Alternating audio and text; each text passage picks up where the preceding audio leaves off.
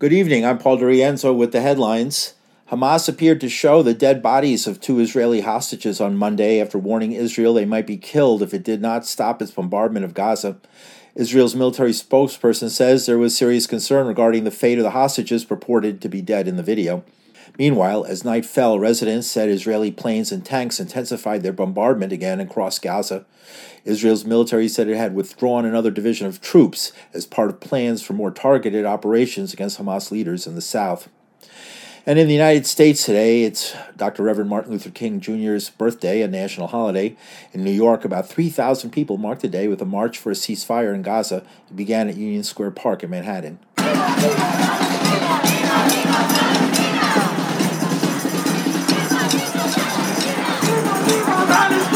Palestinian, Yemeni, and South African flags fluttered above the crowd as 6 stretchers with models of Palestinians killed in Gaza led the march. Before we begin marching, we need volunteers to hold up these 6 stretchers that we made that have models of Palestinian bodies. When Palestinians are killed in Palestine, when they are martyred, when their blood spills, they are wrapped in the Palestinian flag and they are carried on the shoulders of our people throughout the march. We have 6 of them here, and we also have body bags in the shape of children to remind people that this is what healthcare workers in Palestine are seeing every day, a genocide of their people. It was a diverse protest. One person held a poster with a golden key. Palestinians have kept their home keys to try to return home. So everybody has their keys still from 1948? Yeah. Are you Palestinian? No. Why are you here? Because I believe that everyone deserves to have their home and have a right of return and a right to remain.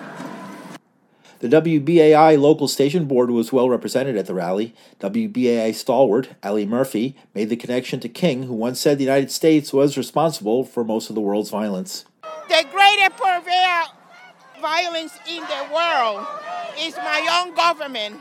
And this is shown in Palestine right now, how the United States doesn't want to stop a ceasefire right now. And it's important that the people that come out on the street support the Palestinian people and put pressure on our government. And in more news from New York City, United Nations Secretary General Antonio Guterres spoke briefly to mark more than 100 days since the war began on October 7th when Hamas fighters attacked Israel. He says UN aid workers are paying a big price. Since October 7th, 152 UN staff members have been killed in Gaza, the largest single loss of life in the history of our organization. A heart-wrenching figure and a source of deep sorrow. Still, aid workers, under enormous pressure and with no safety guarantees, are doing their best to deliver inside Gaza. Meanwhile, in London, Labour Party head Keir Starmer told Parliament he fully supports the Conservative government's decision to join the U.S. in bombing facilities in Yemen in retaliation for Houthi attacks on shipping in the Red Sea. Labour backs this targeted action. We strongly condemn the Houthi attacks that are targeting commercial ships of all nationalities and, if left unaddressed, could lead to a devastating rise in the cost of essential food. U.S. peace activist Kathy Kelly says the West should be using diplomacy, not bombs, to settle the dispute. The means that you use determines the end you get. And I don't believe in violent means. But if we believe in diplomacy to solve problems, then the United States is charged with a big responsibility to start enacting serious diplomacy. And in national news, tonight is the Iowa caucus, the first step in deciding the Republican nominee for President of the United States.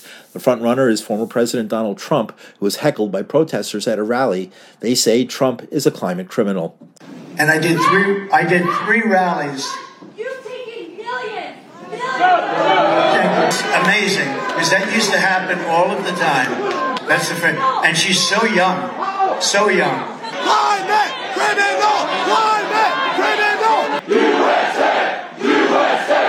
Paul DeRienzo, New York.